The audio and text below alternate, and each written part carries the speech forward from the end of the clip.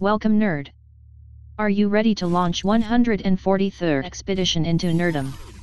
Preparing for launch.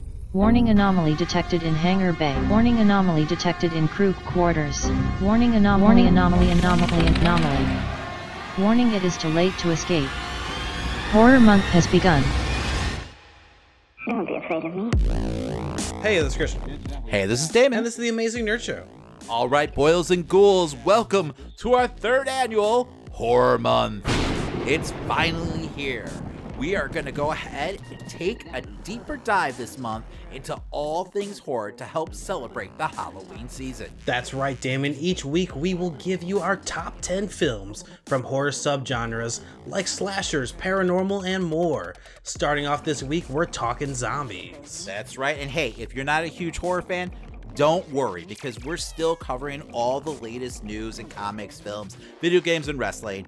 Just check out the timestamps below. Christian is promising me that he's going to go ahead and make sure that he adds it to the show notes every week. Right, Christian?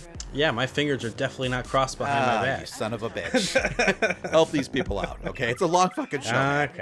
Okay. But before we move on, let's go ahead and let's do some housekeeping. Make sure to subscribe to us on Apple Podcasts or your favorite podcast platform. And while you're at it, give us a 5-star review and DM us a screenshot. Not only will we read it on the show, but we'll send you some amazing Nerd Show swag. All right, so this week's review is coming from Frustrated After Last Update. Unexpectedly great podcast. Love the podcast. Horror isn't my thing, but I don't mind hearing what's going on in the world of horror. Also, wrestling. I used to love wrestling, but I don't have time to keep track of it. On the real positive, I love hearing about Star Wars, Marvel, DC, video games, and movies. Christian's Corner is great. I love video games.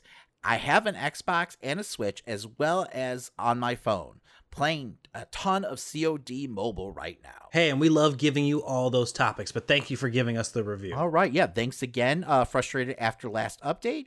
Reach out to us on social media, send us a DM with all your information, and we'll send you some amazing Nerd Show swag. Let's get into the news. Every week we collect the biggest headlines and rumors in nerdom. We're not mild-mannered reporters, we're mere podcasters with opinions. All right, Damon, first up, Disney Plus's Miss Marvel series has cast its superhero lead. All right, starting off with some huge news. Newcomer Iman Vellani has been cast as Kamala Khan in the Disney Plus MCU series Miss Marvel. She literally does not have an IMDb page, so she has very, very few acting credits to her name, if any. I guess she has been involved in the industry for a little bit. She was part of the Next Wave committee at the 2019 Toronto Film Festival, working on diversity in the industry. But that's really all we know about her. So we do know that they just hired the directors from Bad Boys for Life. And then they also hired Obed Chinoy to helm the series, and they hired Mara Menon, who has directing credits with The Walking Dead, The Punisher, Titans, and Outlander. So Feige has come out in the past talking about what a huge role Ms. Marvel is going to play in the future of the MCU. I mean, not only is she going to have her own solo series, but she's also going to play a part in the film franchise. So, this is a big role, and I'm sure they took their time, trying to find the perfect actress for the job. In many ways, it's great that they're bringing in someone so fresh as and I feel like someone who can really relate to Miss Marvel as a character as well, because she was very, especially the way that they've introduced her now in the game and everything. She's very fresh to everything that's going on. It's going to be a great way to I guess bring in some new viewers who are pretty new to all of Marvel and everything. I feel like this is a great opportunity to have a good starting point with someone who's so fresh, so fresh-faced as well in cinema. So this is a really big role to land, especially for someone who has very little film experience, it seems. But I'm excited for this. I'm excited to finally see where we're going and getting a Miss Marvel. I've been wanting a young Avengers team or younger Avengers to show up in general for a while, so I'm excited to see where this goes. Yeah, I'm sure Miles isn't too far behind at this point. Exactly. I'm still, praying for, the Multiverse of Madness movie to just swings through. That'd be awesome. That would be awesome. Swings through a portal. All right, up next, the big bad motherfucker himself, Samuel L. Jackson, to star in Marvel's Nick Fury series on Disney+. So, kind of out of left field, Samuel L. Jackson is going to be getting his own Disney Plus series starring as Nick Fury, the director of S.H.I.E.L.D. Variety's reporting that Kyle Bradstreet is attached to write and be the executive producer. There was rumors about, Sam Jackson getting like his own Marvel film a while back, but I had heard nothing about the possibility of him getting his own like Disney Plus show. But pretty cool news. So Variety went on to say that there's no word whether or not this is going to take place in the modern day MCU. Some people are speculating whether or not it could be a continuation of, Nick Fury's story in the 90s, right after Captain Marvel. I think it'd be cool if it was kind of like a prologue to maybe a film like, Secret Invasion or something like that, like a one-off type mission deal. See, but now that you say that, I totally see him totally fucking being in a 90s buddy cop series, continuing on from where we left off. Like, that seems exactly what they would want to do. But do they want to spend the money on de-aging him for every, episode? I don't know. Do they bring back Clark Gregg and, he's the buddy? I could totally see that. Yeah. I don't want that. Agents of S.H.I.E.L.D. is over. It's. I wouldn't mind having Clark Gregg part of the series, but I don't want a buddy cop series because that would even have to take place like before Captain Marvel. It feels like. Since after Captain Marvel, we're like way on our way to like seeing Director Fury at that point. Well, I mean, it's just going to end up being Men in Black is what it's going to be if they do that. That's not necessarily a bad thing, but I feel like it's probably going to be tied into a film. I feel like it's probably more likely going to be a one-off series, kind of like what they're hinting with some of the other MCU series coming out. All right, up next, Marvel Studios rumored to be interested in Keanu Reeves, of all people, for lead role of Moon Knight. Because, he needs to be in absolutely everything. You're breathtaking! So yes, it looks like casting for Moon Knight is happening as we speak. The Illuminati, of course, is at it again. They got their hands on a casting grid, and Kevin Feige and company looks to be eyeing Keanu Reeves to lead the franchise. Now take this with a grain of salt, because it doesn't necessarily say that he's already been cast. Maybe it's just, talks right now, but it looks like the role is going to an actor in his 40s to 50s, to play a grizzled veteran turned mercenary inspector. If you would have told me, 10 years ago that they were going to cast Keanu Reeves as Moon Knight, I would probably be furious. I'm not going to lie. I wasn't the hugest Keanu Reeves fan, but I mean, that all changed after John Wick. He's really showed me a different side of him, and I feel like he's the perfect fit for this role. It definitely is like his year or years at this point with everything that they're putting him in. I don't know. I don't know Moon Knight enough to know if he's like the perfect guy to play this role. I was expecting maybe someone a little younger, but I mean, he still can do action. Like, we've seen that clearly. Yeah, in John Wick. Typically in the comics, Moon Knight, I feel like he's younger than, in his 50s, and Keanu is actually, I think you're like 56, honestly. So, but yeah, no, I'm fine with it though. Like, I don't mind him being aged up a little. I don't think it really takes away from the character at all. Well, with him being like an older action star at this point, do you think he would want to stay and do more Marvel projects going forward? I mean, how many more years do you think Keanu wants to, be breaking his knees in these scenes? Well, I guess it is a masked character. He doesn't have to do it. Yeah, exactly. And I mean, he's only in his mid-50s. We've seen a lot of male actors go on for years and years. I mean, Clint Eastwood is still fucking making movies out there, and that guy's like 80-something, right? So But there's wrestlers still yes, going after and wrestlers don't have stuntmen, so he'll be okay. I'm sure he's probably one of those guys who actually wants to be like in the suit and doing his own stunts. But I mean, as long as that paycheck is big enough, he'll answer the call. No, well, it's Marvel. Exactly. You're going to answer the call no matter what. Call me. And now, an amazing nerd show breaking news alert.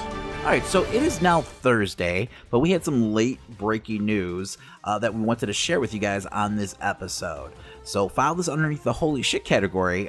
Jamie Foxx's Electro is set to join the MCU in Spider-Man 3. According to The Hollywood Reporter, Fox is in final talks with Kevin Feige and company. Last we saw Fox play Electro was in The Amazing Spider-Man 2 opposite Andrew Garfield. There is no word currently whether or not Fox will be playing that version of the character or a different version of the character. We do know that the MCU is dabbling with the multiverse currently, so there is a possibility it's the same character. I wasn't a huge fan of the character design in that movie, but I didn't mind the performance at all. So I guess I'm okay with it. And honestly, I'm just hoping we get to see him in that old school lightning bolt mask, because I think that'd be fucking awesome. But anyway, back to your regularly scheduled program. All right, moving on. Aldous Hodge to play Hawkman in DC's Black Adam. That's right, Aldous Hodge will be joining The Rock in the Black Adam film. He will be playing Hawkman. He will be also joined by Noah Ciento in the Justice Society of America. Noah is going to be playing Atom Smasher, and they've yet to cast Cyclone and Dr. Fate, who will also be part of the group. Hodge was in Straight Outta Compton playing MC Ren. I know he was part of the series Leverage, and then he recently was in the horror reimagining of The Invisible Man. I hate that term, reimagining. But yeah, no, so he's a critically acclaimed actor and seems like a great get for DC. All right, and some horror news. The Craft Legacy will land in October on demand. All right, and a hopefully welcome surprise, we got news that The Craft Legacy will be dropping on VOD October 27th, which was huge news to me because I didn't even know this film was supposed to come out this year. So this is a sequel to the cult classic from 1996. I'm a big fan of that film, actually, so, I'm excited to see what they do with this. But we also got a trailer. This was written and directed by Zoe Lister-Jones. So, before we go ahead and react to the trailer, let's read the blurb. A group of high school students from a coven of witches, a sequel to the 1996 film The Craft. This is all just a little crazy. Half the battle of having powers is believing you do. That's why covens have always been important. If we can do that, what else can we do? We need to put a spell on Timmy. We don't want to hurt him though, right? I am human and I want to be loved. I mean, it definitely loses points for not using the Smith song. I will say that. Like, why are you singing? Like, that song has to be in the movie somewhere. I guess. Come on. All right, Christian, what did you think of the Craft Legacy trailer? If you told me this was coming to Freeform next fall, I'd believe you. It's Quality-wise is what you're trying to say?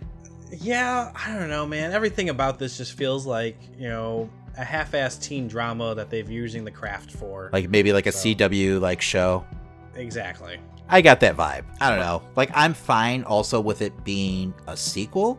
I was kind of relieved to hear that, but then like watching the trailer, it feels like it's so like derivative of everything that happened in the original film. The only thing that, leads you to like, I don't know, signals that it's an actual sequel is that we see Fairuza Balk's like picture, that she's holding. But who the fuck took that Polaroid picture? I don't remember that happening in the movie. Maybe it did, but I don't know. Just seems like magic. An odd photo to take. Like it's directly from that scene. So I hate when they do that too. It's like you could have come up with something better. I don't know. I also kind of hated the fact that, like, you know, at first, like, all the magic seems very glittery and like sparkly. That seemed like an odd choice and was like an instant turnoff. I understand what they're going for, like, you know, making the magic beautiful at first and then it turns dark, you know, at the end, but it was almost like too like cartoony looking for me. I guess I see what you're saying, but I know that's exactly where it's going. Yeah. You know, it's definitely going to turn real evil real fast. Yeah. Speaking of turning evil, I guarantee you that the new girl this time out is going to be the one who actually turns evil and gets corrupted by like the magic, you know, and then we're going to get like a whole Carrie situation. Gotcha. So that's my guess here, which I'm fine with, but well, what the hell's Mulder doing in this? I don't know, man. I don't know why this film is being made, so, you know. I was excited at first when I heard about it. I mean, and I'm still holding out hope. But, yeah, right now, I mean, it definitely was a little underwhelming.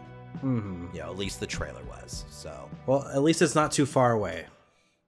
Geeks, rejoice. It's time for Christian's Corner.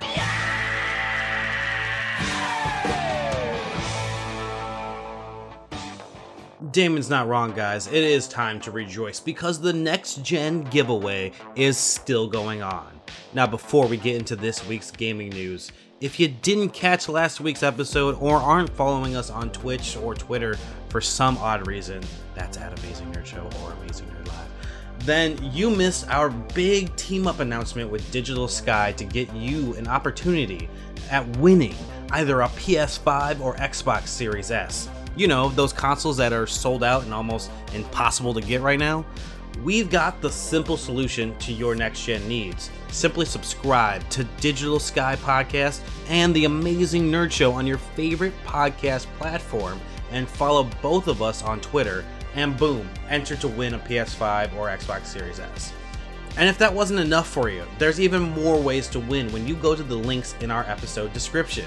This is an incredible opportunity for my fellow gamers, and I'm happy to bring it to you.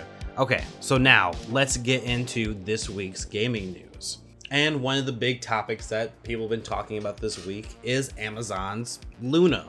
For those of you that don't know, Amazon announced that they're having a cloud gaming service called Luna coming out. They're going to be doing early access next month.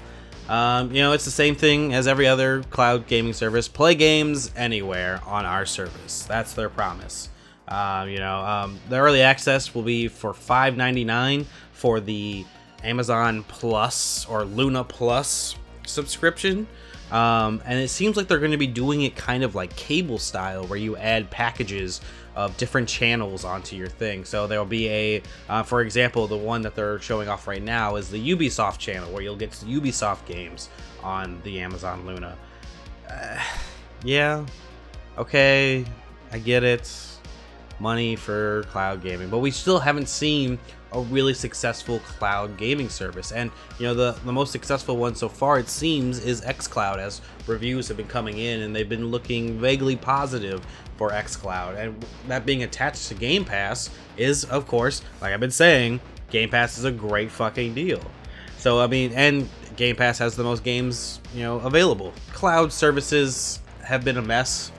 And, you know, while I was excited for Stadia, because I thought if anyone could handle it, you know, fucking Google could, but, you know, Stadia showed it can't. I mean, Stadia right now has fans, of course, that have stuck with it for some odd reason, turning their backs because, you know, at this point, their service hasn't even, you know, given all the promises that they've had. You know, it's like a bad politician at this point. Anyway, back to Amazon. I mean, you know, Amazon owns Twitch, so there'll be Twitch integration. You know, they're trying to go for 4K at 60 frames per second. Most likely they'll be sticking to 1080p. That's what they're going to be having for the early access version of it. Price could change, of course, at any time. I mean, this is a starting, you know, thing for early access to pay $5.99. So, I mean, I'm imagining it'll probably be $9.99 if I had to picture what Amazon would put as their main price. $5.99 is the one that they're toting right now, because mostly that's underneath what Stadia is providing for its users. And, you know, Stadia is a broken service. One of the biggest parts of this so far has been that it might be fully available on iOS. Though right now they have a plan to not have it on iOS App Store, rather than they'll just use their own website and you download it from their website, which probably won't sit with Apple too well. So they'll probably want to be on the actual App Store to actually, be a functioning app that works with iOS. But I mean, that has a lot of iOS users talking because, their Apple's been in lock with Microsoft over being able to have, any type of xCloud service on their service. It's not going to happen. Microsoft doesn't want to give you that. But I mean, I don't know. It's cloud services. I think we're still a good 3 to 5 years before we see a successful cloud service, actually, functioning up like that. Because, guess what? America still doesn't have the greatest internet. And, that could be said across the world. I mean, in rural areas, we don't have great infrastructure for internet. Even in big cities, in certain areas, there's still shitty internet. We don't have a free internet source. I mean, I feel like that's where it starts, right? You make a free internet source, and then everyone else, that starts the infrastructure, and then we build on top of that. But that's not going to happen anytime soon. I mean, companies don't want to do it, and the country's not doing it. So, I mean, there's plenty of places where cloud gaming just won't work, and that makes it even less appealing. It's just a big mess. It's a big fucking mess that cloud gaming is, and they continue to try and make it work. I mean, hopefully, these companies like Amazon and Google will want to push forward an infrastructure that creates a place. Because if they keep saying gaming's the future, why not make America gaming friendly? If that's that would be my campaign slogan. Make America gaming friendly. But I'm not personally jumping in. I do know that there are some listeners that are into xCloud and stuff like that, and do mobile gaming in general. And I can only imagine, xCloud seems to be, the leading person in this, the leading service, I should say, in this. For our listeners that do mobile gaming, are you excited for xCloud? Is Game Pass something that you're going to be interested in using on your phone devices and stuff while you're on the go? Let me know in the comments and stuff like that. The other story I want to talk about is, it's a bit of a controversial one. There's opinions back and forth everywhere, but it's Cyberpunk's crunch.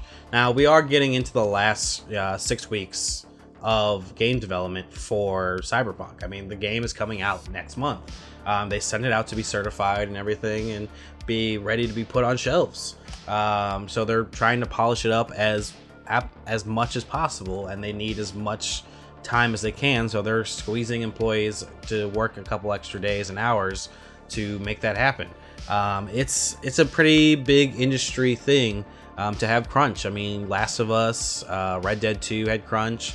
It's pretty normal. It's normal in multiple industries, but for some reason in gaming, it seems to come up the most that crunch is happening and how cruel it is. At the same time, look, I understand. You don't want to overdo your employees, and what happens here in the States often, where a lot of employees don't get paid, like animators and stuff. That's like animation studios I'm talking about. I'm not even talking about gaming studios.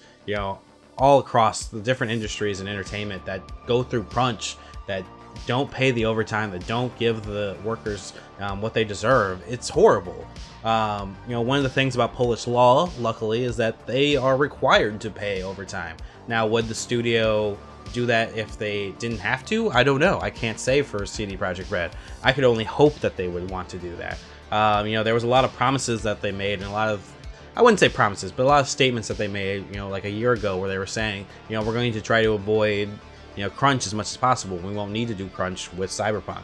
Well, now we're here and we're doing crunch. It seems like it's unavoidable for them because they want to put out the game in the best quality that they can. And I would like, I haven't heard any stories from the developer side yet. If they're super upset by this, if they're, all wanting to put in the extra work to get this done properly and stuff like that. I'm going to have to look into more stories on that end, because mostly I'm just seeing angry fans. People that are just like, no, you weren't supposed to be doing crunch. You made promises and stuff like that. Every industry goes through crunch. It's pretty fucking normal at this point. Even small companies and small groups and like independent filmmakers crunch. I mean, it's a pretty normal standard thing. Should there be laws put into place everywhere where crunch time is more managed, or release dates can be pushed back, or way better pay for crunch? Absolutely. I absolutely agree with that, but I don't think crunch is going anywhere anytime soon. And I'm not going to be mad at CD Projekt Red for having to go through crunch. I mean, that's just, they want to put out the game next month, and they don't want to deal with any more backlash of pushing it back. I'm sure whatever bigwigs above CD Projekt Red are probably putting some pressure down as well. But I mean, it is what it is. That's pretty much the big statement for this week with cloud gaming and CD Projekt Red's crunch time. We'll see the future of fucking cloud gaming, see if that goes anywhere. Well, I doubt it's anytime soon. I doubt we're anywhere near cloud gaming becoming, what it could possibly be. And with crunch is not going anywhere anytime soon. I can tell you that right now. We can only hope that, legislation will eventually be put in so that crunch is something that is like extremely overpaid for, which will cause companies to avoid it as much as possible, because as soon as they have to start paying people more, that's when they start caring about things like crunch and stuff like that. So that does it for this week in Christian's Corner. Make sure that you're following me on Twitch right now. It is fucking horror month, like we said throughout this show, so I'm playing horror games. Right this week I started Metro Exodus, which is a survival game, which I've never played before, and I've been very interested, and I've gotten into that. I'll be playing that throughout the weekend. I'm also be playing other games, of course, like I'm still playing Ghost of Tsushima, I'm still playing Outer Worlds, and of course Star Wars Squadrons came out this week, and I'm super excited to hop into that game. If you don't have time to watch us on Twitch or on our Facebook page, make sure that you can head over to YouTube and you can catch all my edited replays of the gameplays that I do. I post like 2 to 3 videos a fucking day on YouTube, so you can definitely check out all of our playthroughs. I'm definitely trying to cut them down and make them a little bit shorter nowadays, just so that you guys can have an even more tight package out there of gameplay. So yeah, definitely check out our channel, check out our Twitch, make sure that you're following me at Amazing Nerd Live for all my info on live streams. All right, let's move on. Alright, it's the moment you've all been waiting for. Horror Month is here. Damon, why did we choose zombie films for our first countdown? Well, Christian, that's an easy one. We love zombie films. I mean, we love everything about them, from the small personal stories to the grand dystopian masterpieces we've been getting lately. I know you're like me, we just can't get enough. I mean, so growing up as a Fangoria kid, I'm naturally a sucker for gore. I love watching the special effects artists work their magic and give us sights that just truly rock us to our core. But I mean, what's great about these films is they're not just effect movies alone. I mean, their pliable nature allows them to be everything from like gut-busting comedies and political satire to, of course, like terrifying horror films. And sometimes they do all that at once. I mean, one of the most beautiful aspects of the genre is every generation for the past 50 some odd years has their own zombie film that just hits a nerve and resonates and acts almost as like a time capsule reflecting on who we are as a society at that very moment.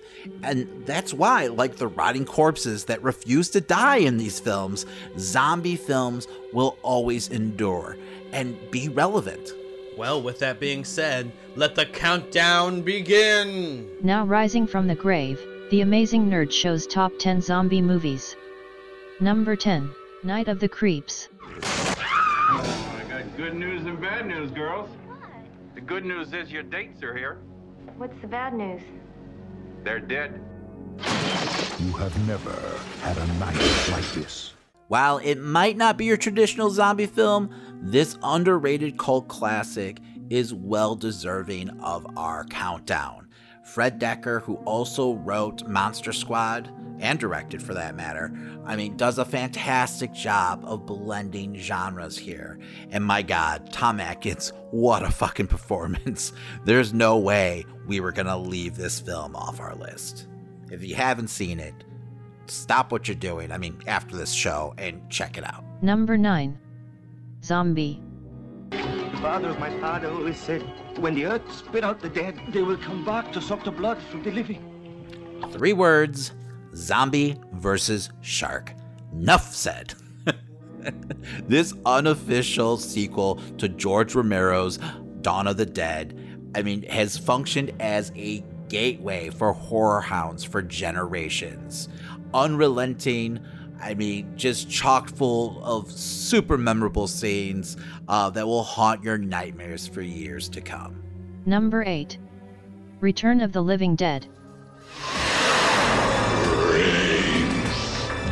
I don't think a film could possibly be more 80s than Return of the Living Dead. This film is outrageous and just a gory good time. They introduced the whole gimmick of zombies craving brains, and the effects in this film are just insane. Tarman. Come on, people. Fucking Tarman. Sorry, I just love this film. Number 7. Train to Busan.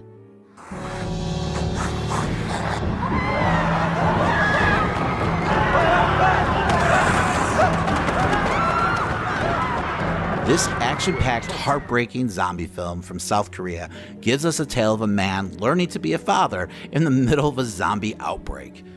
Honestly, I wouldn't be surprised to see this film move up our list for years to come, as it is one of the best zombie films we've got in over the past decade.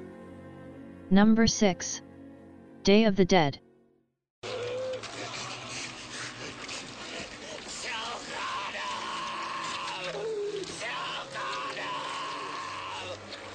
So for years, Day of the Dead was Romero's red-headed stepchild when it came to his zombie trilogy.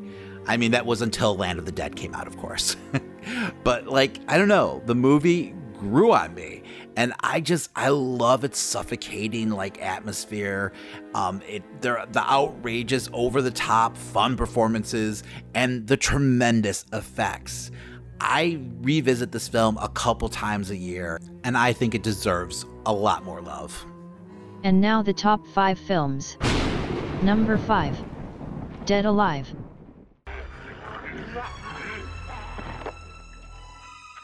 Devil is amongst us. Stay back, boy. This calls for divine intervention.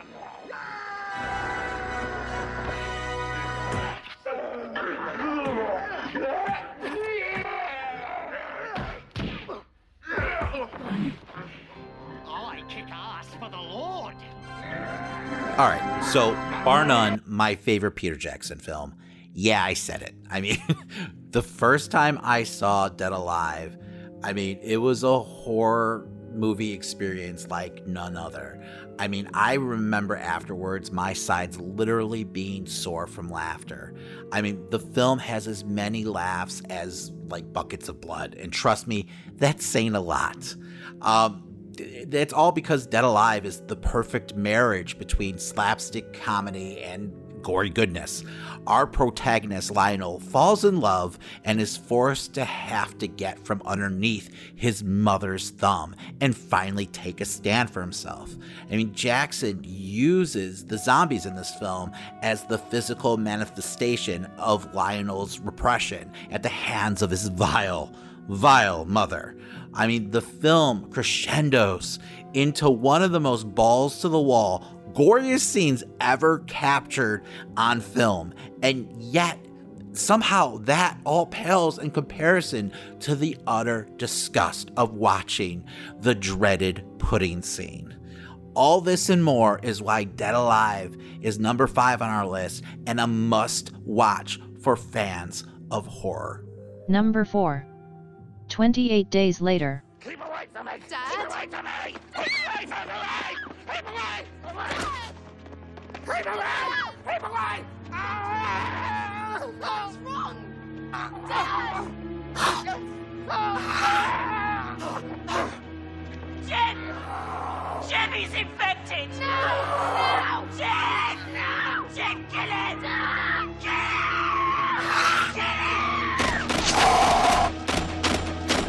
How do you make a classic horror monster scarier than it already was? You take away one of its biggest crutches and have that son of a bitch run you down with horrifying intent.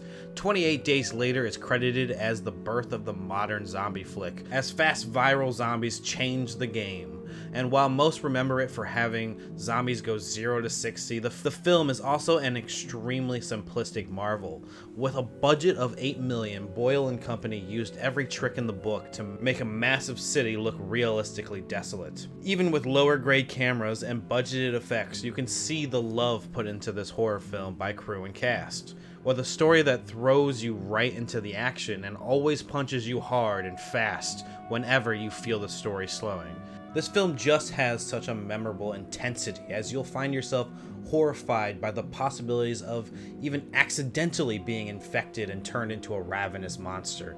Though, like the main character finds out, sometimes you gotta be a monster to live among them.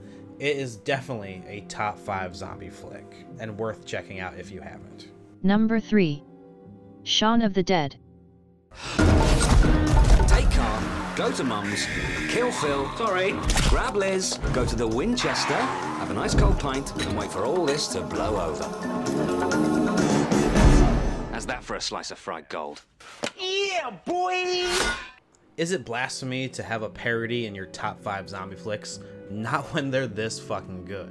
Shaun of the Dead is one of the most charmingly humorful takes on the zombie genre. A film about relationships, friendships, and maturity set at the start of an apocalypse. Simon Pegg and Nick Frost are a comedic dream team, backed by Edgar Wright's distinct film style. You can't help but root Shaun on as he attempts to save his parents, friends, and ex by going to the one place he knows well, his favorite pub, the Winchester. And while you can't mistake this film to have been done by anyone other than Edgar Wright, there's definitely a lot of love for the genre as a whole in this film. This movie is chock full of classic scenes and, unforgettable moments that, you'll leave the movie and immediately start quoting to your friends. It is one of the best handled spoofs of any genre, and something I can come back to all year long, horror month or not.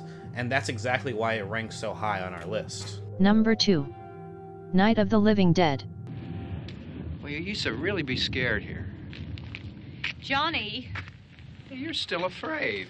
Stop it now, I mean it. They're coming to get you, Barbara. Stop it! You're ignorant. They're coming for you, Barbara. Stop it! You're acting like a child. They're coming for you. Look, there comes one of them now. He'll hear you. Here he comes now. I'm getting out of here. Johnny!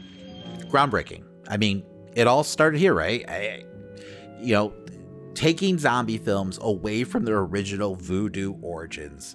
I mean, George Romero redefines what the subgenre is, giving us the template for modern day zombies. And I mean, this still holds and is used over 50 years later. It's very simple.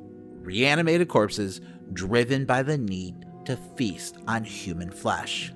Countless films, comics, books, video games, TV shows have their roots in this film. But what made Romero's Night of the Living Dead different from your standard horror affair is it takes this nightmare scenario and he uses it to explore the ills of society, proving horror could be more than just cheap scares, that it could actually have a message. I mean, don't get me wrong, the film itself is chilling, but the haunting, claustrophobic atmosphere that Romero builds is only part of the equation. I mean, it's thick with themes like racism, trust, and mob mentality, and the true horror of the film really comes from Romero's ability to show how fragile our civilization is. And I just watched this again last night, and man, that ending is depressingly more relevant now than ever. And now the number 1 zombie movie, Dawn of the Dead. What the hell are they? They're us, that's all. There's no more room in hell. What? Something my granddaddy used to tell us. You know Macumbo? Voodoo. Granddad was a priest in Trinidad. He used to tell us, when there's no more room in hell, the dead will walk the earth. So at an extremely young age, sometime in the 80s, I saw Dawn of the Dead for the first time. And I still remember physically feeling sick to my stomach. I mean, I'm not even sure if I made it through the whole film. But what was so great about it was I couldn't wait to revisit it. And every single time that I did, the older I got, the more layers I was able to pull back and discover something new Romero was trying to say. Dawn of the Dead is Romero at the height of his filmmaking prowess. He takes the concepts that he developed in Night of the Living Dead and he just levels it up. It's bigger, it's bolder, and it's in fucking color.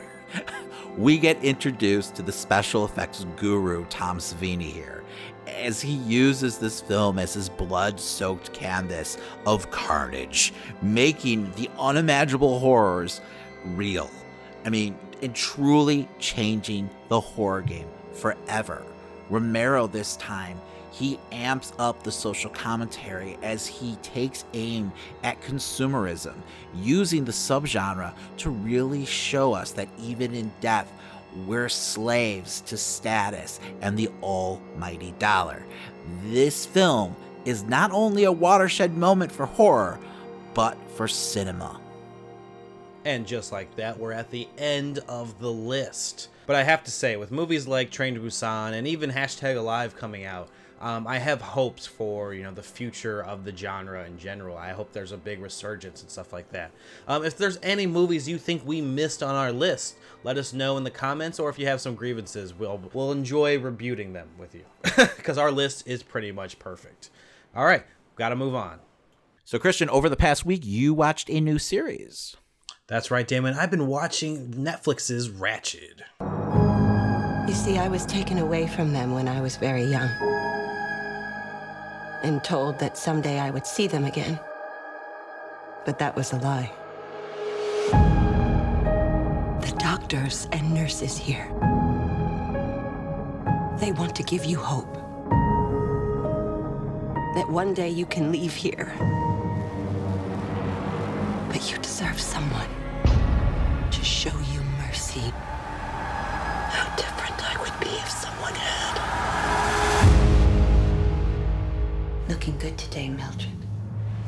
In 1947, Mildred Ratched begins working as a nurse at the leading psychiatric hospital, but beneath her stylish exterior lurks a growing darkness. Created by Ryan Murphy and Evan Romansky, and starring Sarah Paulson. All right, to start, I'll make this pretty easy for anyone who's seen American Horror Story. Did you like American Horror Story? Because if you liked American Horror Story, you're gonna like Nurse Ratched. If you didn't like American Horror Story, you're most likely not gonna like Nurse Ratched. That's not to say that this isn't, Ryan Murphy and Evan Romansky's, some of their best work since I've seen American Horror Story. But at the same time, it has a lot of the same, kind of pacing issues sometimes that American Horror Story can have. And issues on that level.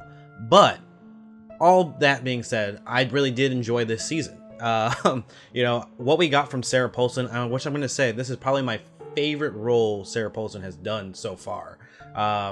She kills it as Nurse Ratched.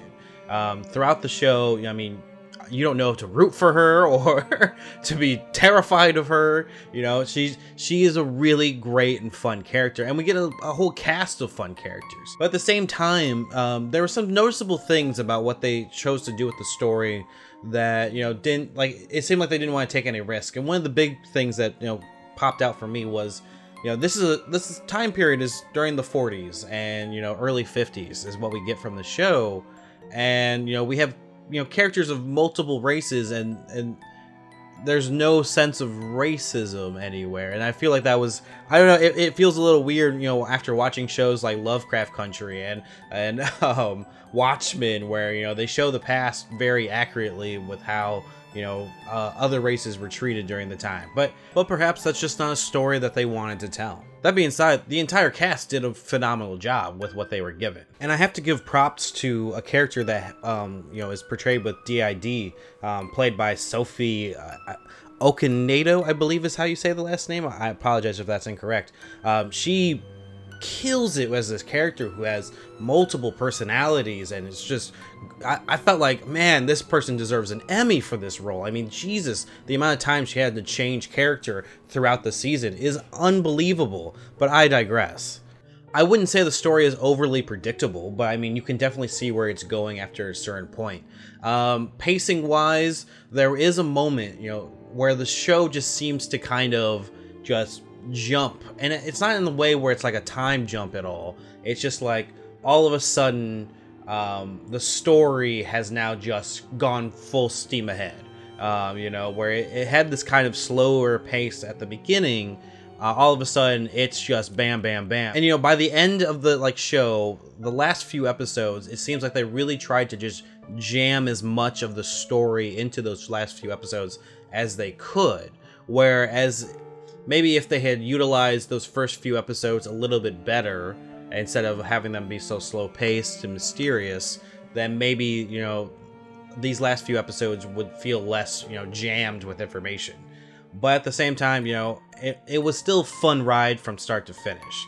I love Nurse Ratched. I'm hoping for a second season. It seems like we're going to get one because of information on different websites already showing episodes for next season, but I haven't seen any actual reports saying this is season 2 coming for Nurse Ratched and everything like that.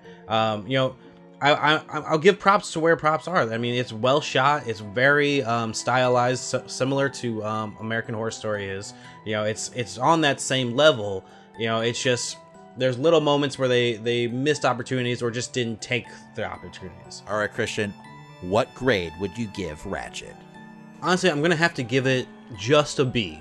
I want to give it a B+ because I love the performances and stuff like that, but I can register that there are problems with the story and how jammed the end of the season is compared to where it is. And I think now that they've established all the characters, established where they are, if they go into a second season, I could definitely say either that could possibly be a B+ or even an A. I think Sarah Paulson does such a phenomenal job in this show. I definitely want to see more out of this, and more from the actress Sophie and everything like that. There's some really great characters, and you really fall in love with them. And I definitely would recommend checking the show out if you have the time. All right, Damon, moving on, we're going to be talking some wrestling. That's right. This past weekend, we both watched WWE's Clash of Champions. I want you to call me Chief. Acknowledge me as your tribal chief, Bruce. Do it. Do it now, and this is done. No. Do it now. Now. Do it now. Do it. Do it now. Do it. No. Say it. No. Oh, and another spear. And a defiant Jey Uso. All right, Damon. The champions clashed at Clash of Champions. We had a full card, didn't we, sure. Damon? Just not a full card build-up. But yes, there was a full card. All right, so did you watch the pre-show this time? Of course not. And I'm glad, because these results are a little frustrating. Shinsuke and Cesaro went over Lucha House Party in a 10-minute affair. So Christian, all they've been doing is been just beating the fuck out of Lucha House Party, teasing dissension in the ranks and everything like that. But apparently there was no payoff at this pay-per-view whatsoever. Usually when you see a team get beat like this, you're expecting at least a surprise win. That's not the case at all. So yeah. You would assume they care about this team. And seeing them lose like this over and over again, why do I care about the drama that's happening between teammates? So it looks like they'll save all that for SmackDown. I'm sure they'll be breaking up sooner than later. Are any tag teams allowed to stay together? Not anymore, Christian. Only if your name is the Street Profits. Barely. They're still together. McMahon has always hated tag teams. Yes. He just doesn't value them. So I don't know. I'm not surprised by this, but it is frustrating. All right. Well, starting off the actual card, we had Sami Zayn versus Jeff Hardy versus AJ Styles in a triple threat ladder match for the WWE Intercontinental Championship. I love Sami Zayn. He is my favorite wrestler right now. I said it. I'm so glad he's back. I didn't realize how much I missed him. He's just such a fucking great heel. I'm so glad he went over here. I thought this match was tremendous. Probably one of the best matches I've seen WWE in a very long time. At least, the past 6 months since the pandemic started. I thought this was super creative. I thought there was great spots I've never seen before in the match, where I was actually scared for their lives. Sidebar, can someone please tell Jeff Hardy it's okay to take those pants off? The rave's over, Jeff. The 90s ended. It's okay. I'm wondering if he feels like he has to wear those pants because that was the gimmick back in the day. But someone just needs to buy him some new fucking pants. Are kids still wearing these pants, Christian? I just don't know about it. Not that I've noticed, but I could totally see that coming back. Oh, God. Well, Jeff's ready because he's got 100 pairs of them. I couldn't stand the drawn-in beard. Yeah, well, that's how the sideburns and shit. Though. It used to be real, man. It was real. No, it's real. It's just stenciled in. That looked like hard black Sharpie was thrown onto his face, Damon.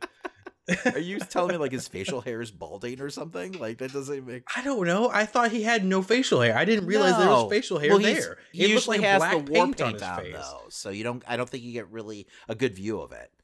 He's an artist, man. You don't understand him.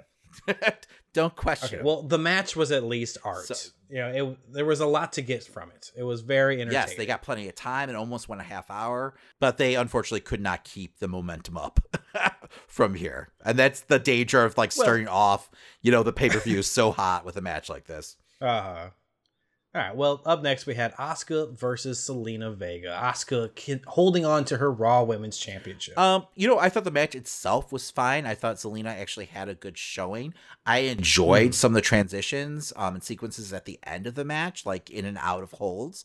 But my problem is, they never convinced me that Zelina is a worthy contender. And that's an issue throughout this entire pay-per-view. A lot of the contenders they just didn't bother building them up at all.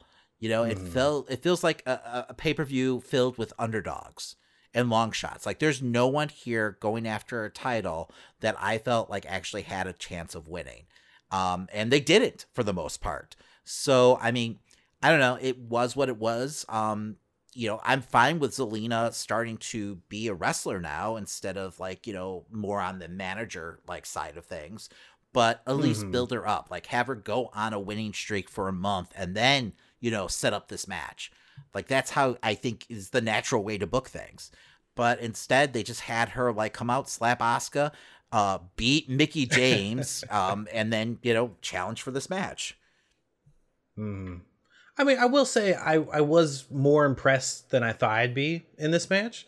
It started off a little slow, but by the time they got to the end, I could definitely see, a storyline between Asuka and Zelina going somewhere if they were to do that. Now, are they going to? I feel like this will be forgotten about. It's already forgotten about. So I can tell you. Exactly.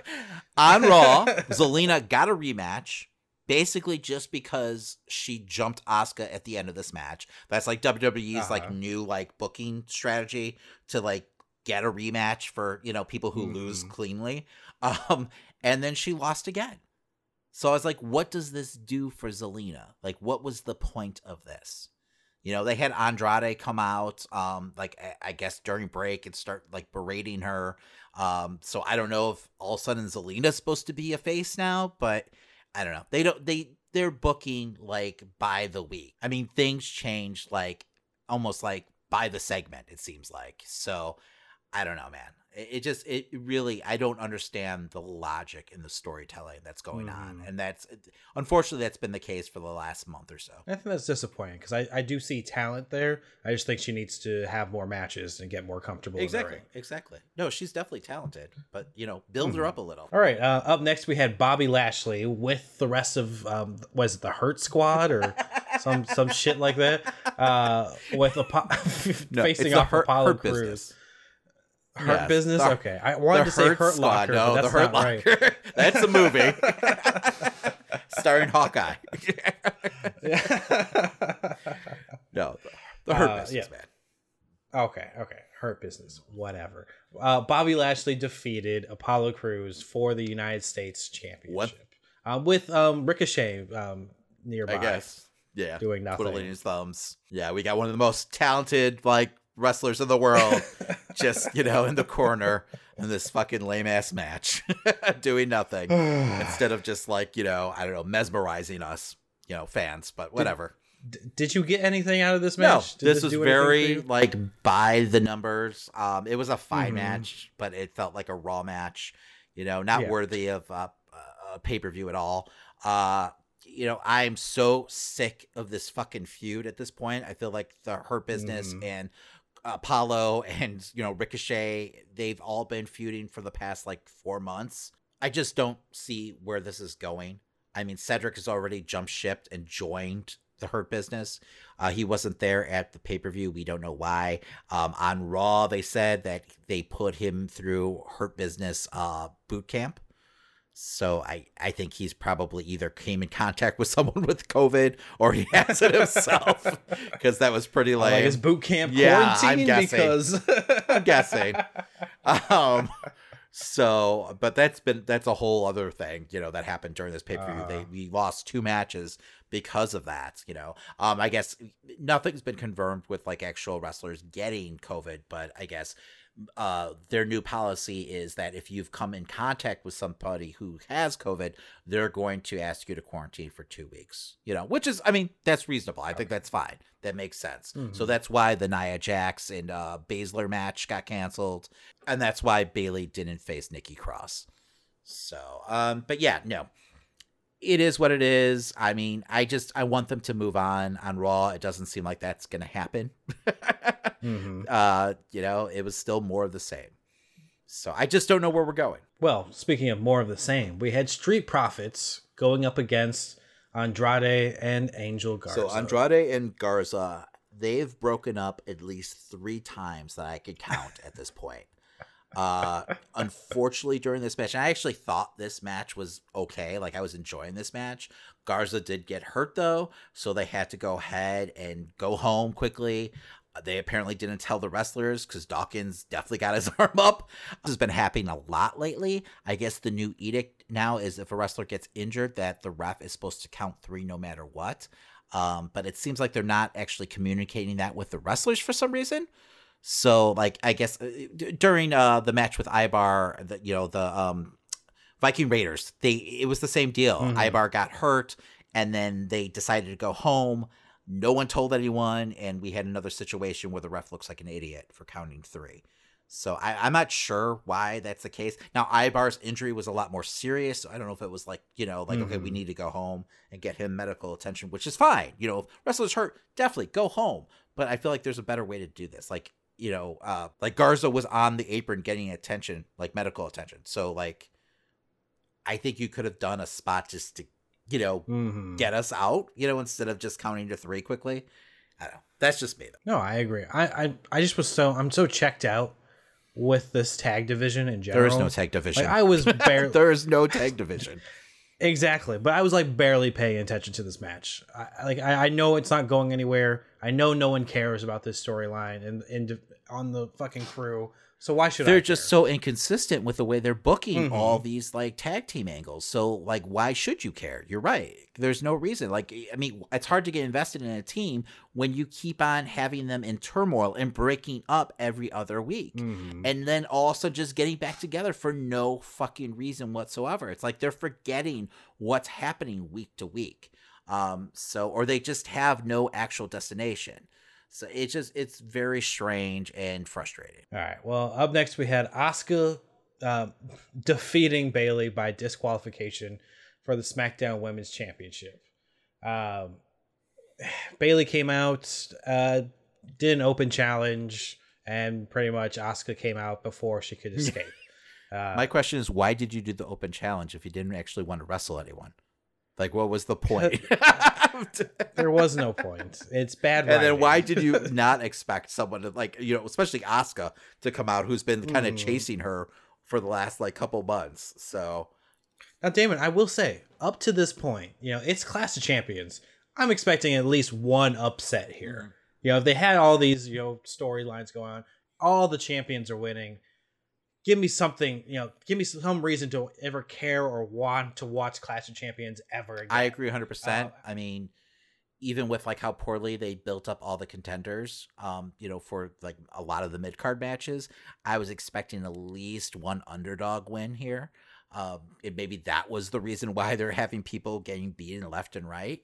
But that's not the case at all. We didn't get any surprises.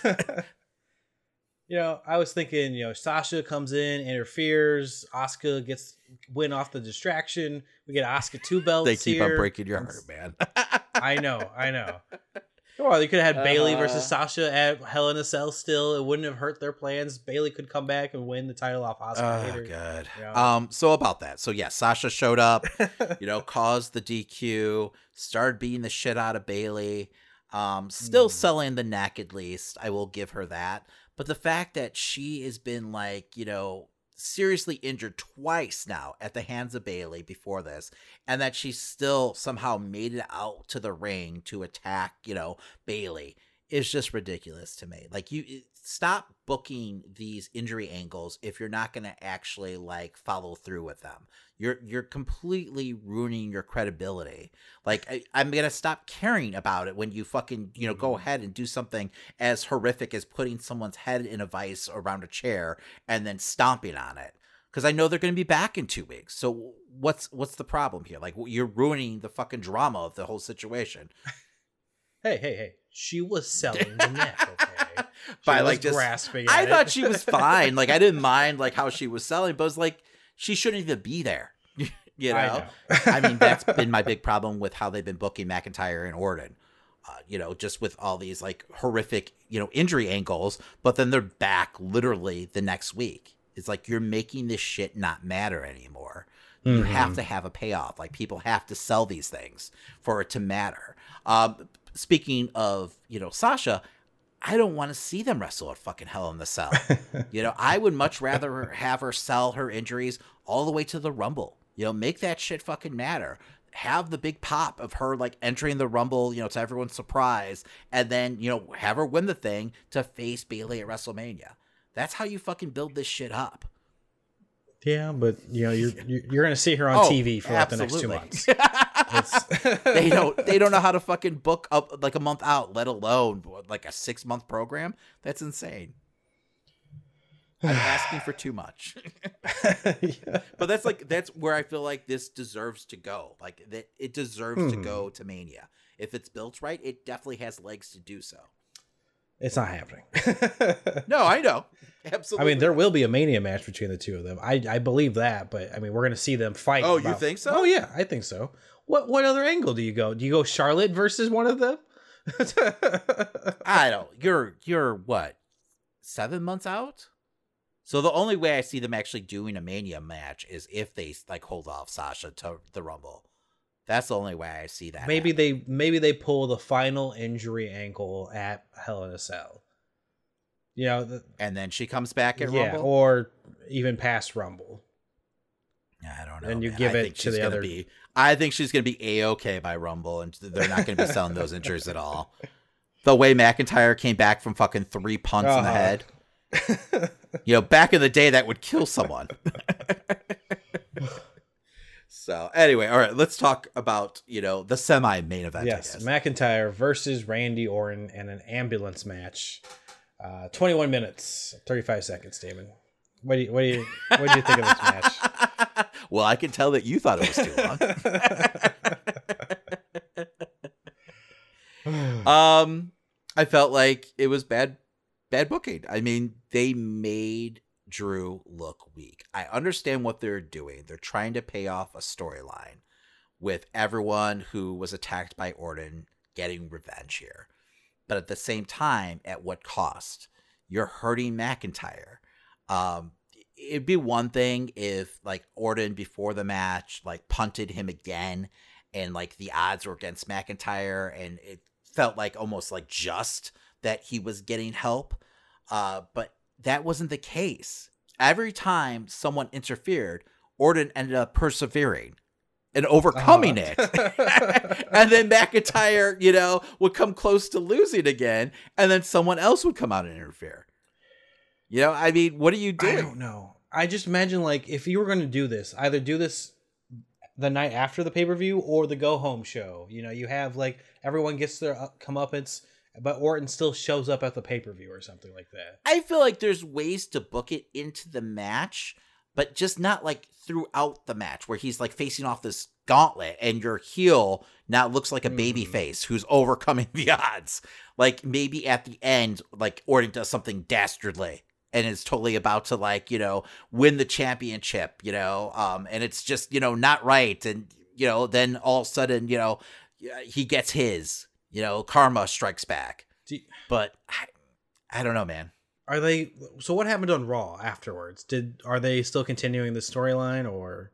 Yes, absolutely. And I could tell right away that this was going to end up like, being paid off in Hell in the Cell. But I thought what was going to happen was they would book it where Orton would come out and say, Drew, you needed 3 people, plus Ric Flair to beat me. I demand a rematch. As a man, you owe me a rematch. And then they would go from there. But instead, they had Orton come out and say, you'll get yours and like walk out. Then they did this whole angle where, Flair, HBK, Big Show, and Christian were playing cards in the back. And Orton snuck in, dressed up as a janitor, and then turned off the lights and had night vision and attacked them with a fucking chair. Yes. Like, it just, like, what? What's going on? Like, this shit is easy. Like, why do you keep on complicating things with this, like, convoluted bullshit? But now I think Randy Orton's going to win at Hell in a Cell just so that they can continue on. I don't know, man. I don't know. I mean, I don't know when Edge is due back. So we'll see. We haven't gotten an update in a while. So I don't know if they're going to hold him off till like, the beginning of next year or if he's going to be back sooner than later. So because I feel like the next program for Orton is probably Edge again. So we'll see. Because I think he was only supposed to be out like 3 to 4 months. I could be wrong. I hear you, but like I feel like that was an easy setup right there to have all those guys be a part of the Survivor Series match. If they were to do an Orton versus McIntyre team. I don't think HBK is going to be part of a Survivor Series match, man. They can all just stand on the side. I think he's learned his lesson after Saudi. Well, okay. Hopefully. So I don't think that's where this is leading. But I do feel like there's a strong possibility that, Drew does drop the strap. I don't think that's a bad thing necessarily. I think then you can go ahead and build him up again. So then hopefully, by WrestleMania, we have a crowd like in the arena and then he can have his like big WrestleMania moment the way it should have been the first time. All right. They're still booking him strong, regardless of this pay-per-view. So he still looks like a beast. Oh, I do have to make one gripe, though. One big gripe. One gripe? Worst spot of the night. So McIntyre is 6'5", right? Yeah. Oh, I know where you're going. And he's hanging off an ambulance. That's probably only like 7 to 8 feet tall. And yes. I'm supposed to be like scared for his life that he's falling off clinging on it like it's a fucking cliff. Like he's in the middle of the Grand Canyon. I was like, what's going on? Like, he could stand and they up. didn't even shot it well. No. They didn't even shoot it well where you could like...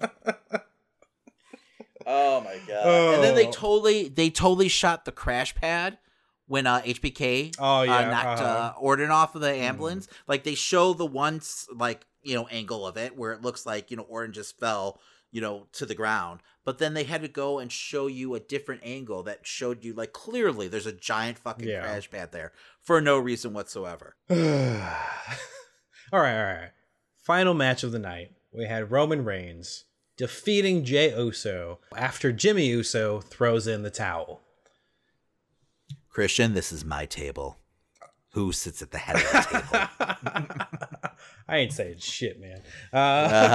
You're going to call me chief, goddammit. I really enjoyed the match. Okay. We're talking. Oh, sorry. Go ahead. Feel free to, like, throughout this, knock one of us out because I feel like we've done it throughout the entire card. That's not a problem. So, and definitely clear up all those, like pauses because there's a lot of them.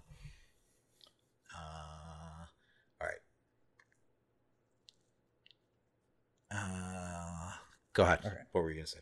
I really enjoyed the match. This was, I think, my match of the entire card. I love heel Roman. I love how brutal the match was in general. It was, they're family, so they're going to hit each other as hard as possible. I thought it was really well handled. I've never been a fan of the throw in the towel angle ever in a match, but I mean, it is. I thought it worked here, though. I like that Roman was refusing to let Charles Robinson ring the bell. And a lot of people were took issue with that, like why he didn't ring the bell and stop the match since, the WWE refs have stopped the match for a lot less.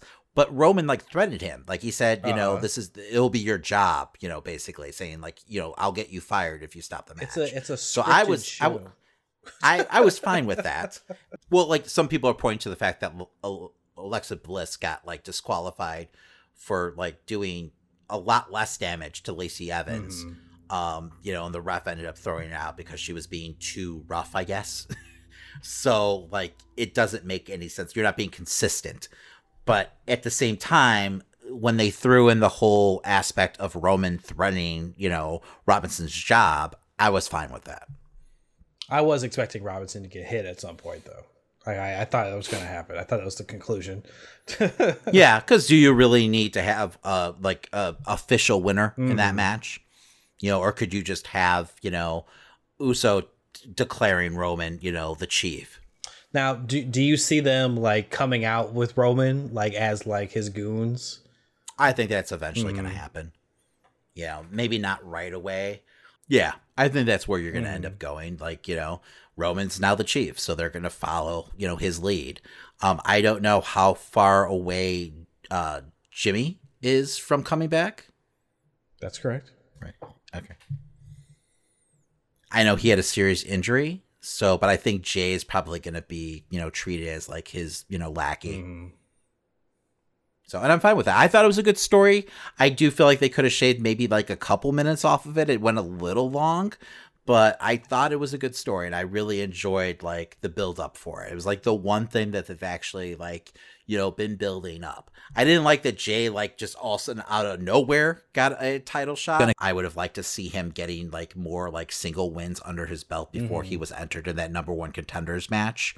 Because it kind of felt out of nowhere. I think the last time we actually saw him on camera was maybe at the women's karaoke gimmick that they did on SmackDown. So it would have just slowly built him up as a single competitor, and then it makes sense. Roman still gets him the slot in the number one contenders match, but then have people actually feel there's a chance he could possibly win this. But that wasn't the case. Nope. But it was still a good story regardless. All right, Dan. Well, if you had to give this your star rating, what would you give it? 3 stars, and that's solely because of the Roman match and the opening match with Jeff Hardy, Sami Zayn, and AJ Styles. Yeah, I'm gonna give it 3.5. There's some hopeful moments in the middle there, but not enough to, really make me want to watch another one of these. It was better. Well, it was better than the last 2, though. I will give it that. Well, too bad. Because we got TakeOver next week. Yes. All right, Damon. Well, there was some better wrestling going on. We had some New Japan Pro Wrestling with the G1. All right, so since our last podcast, there has been 4 nights of G1 that we need to cover and talk about. I will be honest, I only saw night 4 and night 5. I have yet to catch up on night 6 and 7. So we will go ahead and just talk about some of the highlights and, give you the results. All right, well, starting off with the results, we had Goto defeating Sonata. We had Yano defeating Tanahashi. We had Robinson defeating Kenta. We had Evil defeating Yoshihashi. And we had Naito defeating Zack Sabre Jr. in Night 4. It definitely seems like they're building up Sonata for something. I mean, he's been doing nothing but losing, but usually that's a good sign that, he's going to have a strong finish. I don't know if it's, going to be that strong, where he's like in the finals or anything. But usually that's the story, when they start off so slow here. Yeah, I love the Naito Sabre match. I thought it was fantastic. It's fun watching those two personalities, bounce off of each other. Sabre is just so fantastic and fluid in the ring. He's just a true joy to watch. And, Naito's Naito. So that was definitely my match of the night. Mm-hmm. I mean, to get back to your comment on Sonata, he was my pick to win B block, so it's getting hurt a little bit right now. You never know. Didn't Tanahashi start off like a couple years ago like this, and then he ended up winning the whole thing? Yeah, that was a nightmare. So Christian's not a fan of Tanahashi. No. All right. It's gonna be okay. It's over now. Is it? Naito's champion, man. You got what you wanted. I know. All right. Night 5 for the A block.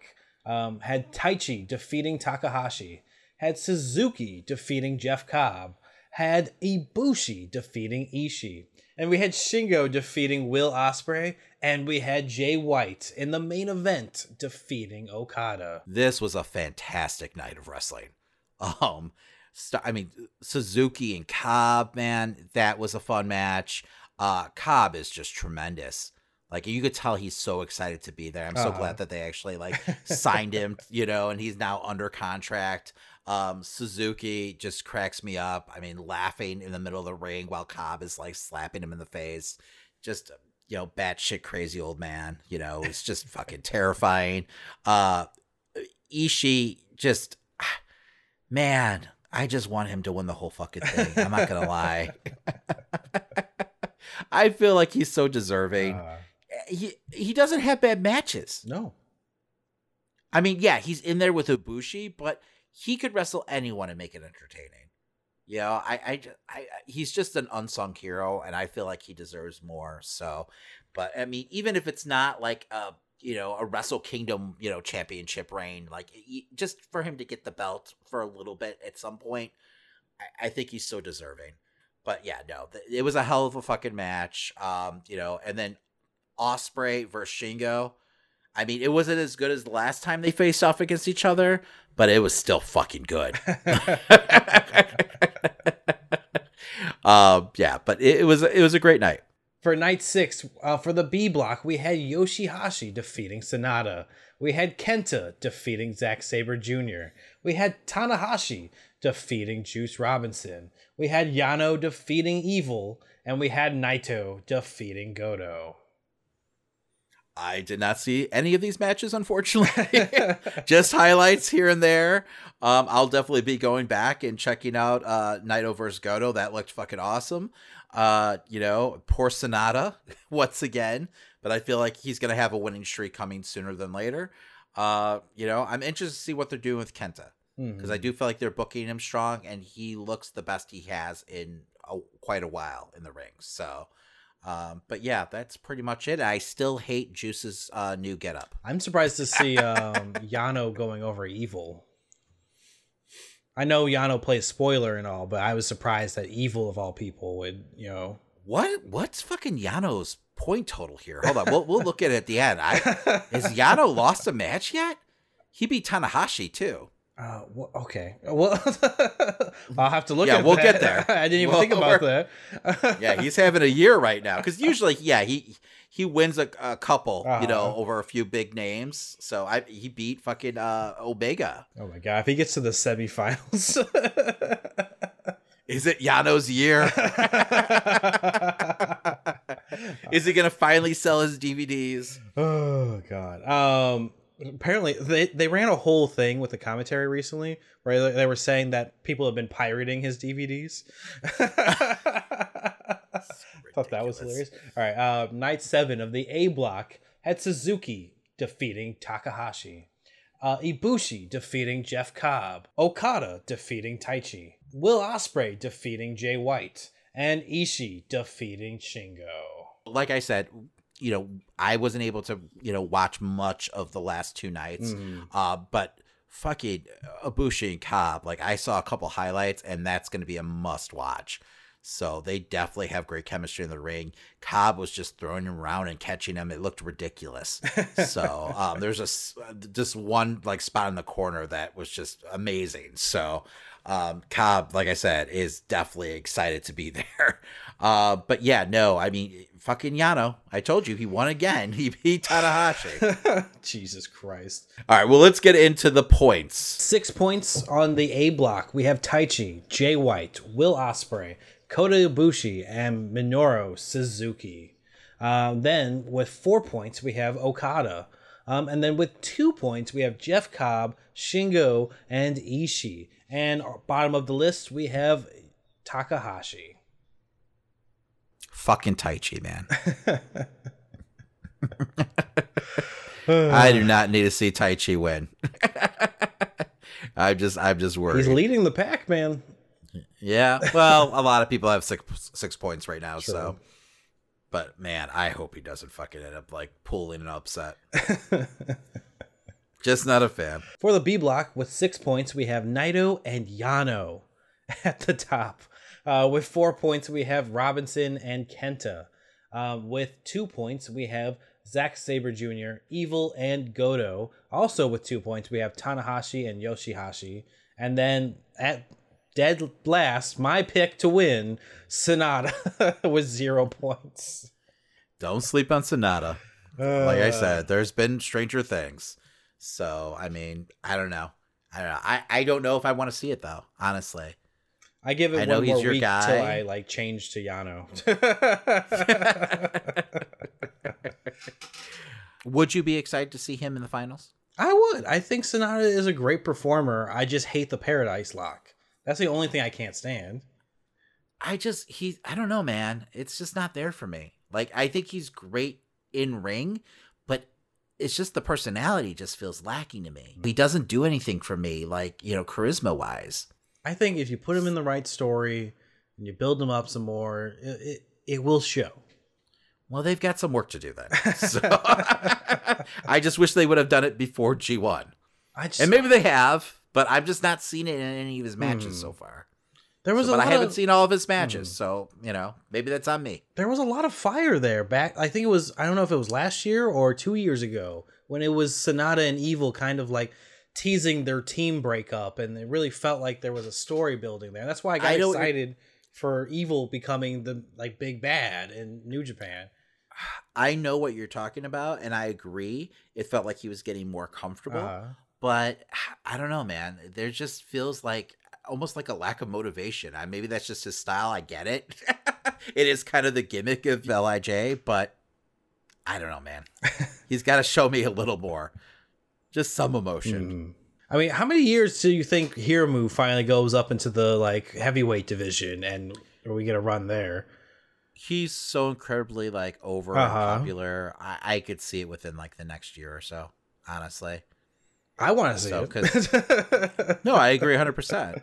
He did face Evil, for the belt, so I think they're playing around with it and seeing if it works. But my God, yeah, I mean, sooner the better, honestly. All right, so that was nights 4 through 7, believe it or not. We're recording this on Wednesday at 3 o'clock in the morning, so night 8 is actually happening right now. So next episode, we'll go ahead and talk those results, and hopefully we'll actually get to watch more of G1 but we'll see. I can't believe there's another takeover. I can't believe. I feel like there was just like WWE the past like 6 weeks has had like 3 pay-per-views. Yeah. Am I right about that? I believe you're correct. Because there was. What are you doing? What are you doing? Jesus Christ! They're killing us, is what they're doing. Just slowly. Oh, Jesus. Just slowly. All right. But anyway, so that's it for wrestling, and that's it for the show. Yes. All right, but before we head out, make sure to head over to DramaCityProductions.com, where you can hear us and plenty of other great podcasts. That's right, and if you're listening to us on your favorite podcast platform, make sure you subscribe, rate, and give us a 5-star review. Yeah, it definitely helps an independent podcast like us keep on going. And you know what? If you like any of the stories that we talked about this episode, make sure you go ahead and follow us on Facebook, Instagram, Twitter, and see the full versions of these articles, plus a whole lot more. Yeah, you can follow us at Amazing Nerd Show. That's your nerd hub for all things pop culture. And if you're looking to further support the show, go ahead and buy some merch over at TeePublic. They have shirts, they have sweatshirts, I think they have mugs, bumper stickers, the works, man. Absolutely. And you can also head over to ProWrestlingTees.com and find our merch there as well. Yeah, while you're at it, go ahead and pick up your favorite wrestler's t-shirt. All right, Damon, what are we talking about next week? Well, Horror Month is going to continue. We're going to be counting down our top 10 favorite paranormal movies. That's right, Damon, and we're going to get into NXT TakeOver 31. All right, so that's going to do it for this week. Yes, my name's Christian. And my name's Damon. And that's the Amazing Nerd Show. Girls, watch out for those weirdos. We are the weirdos, mister.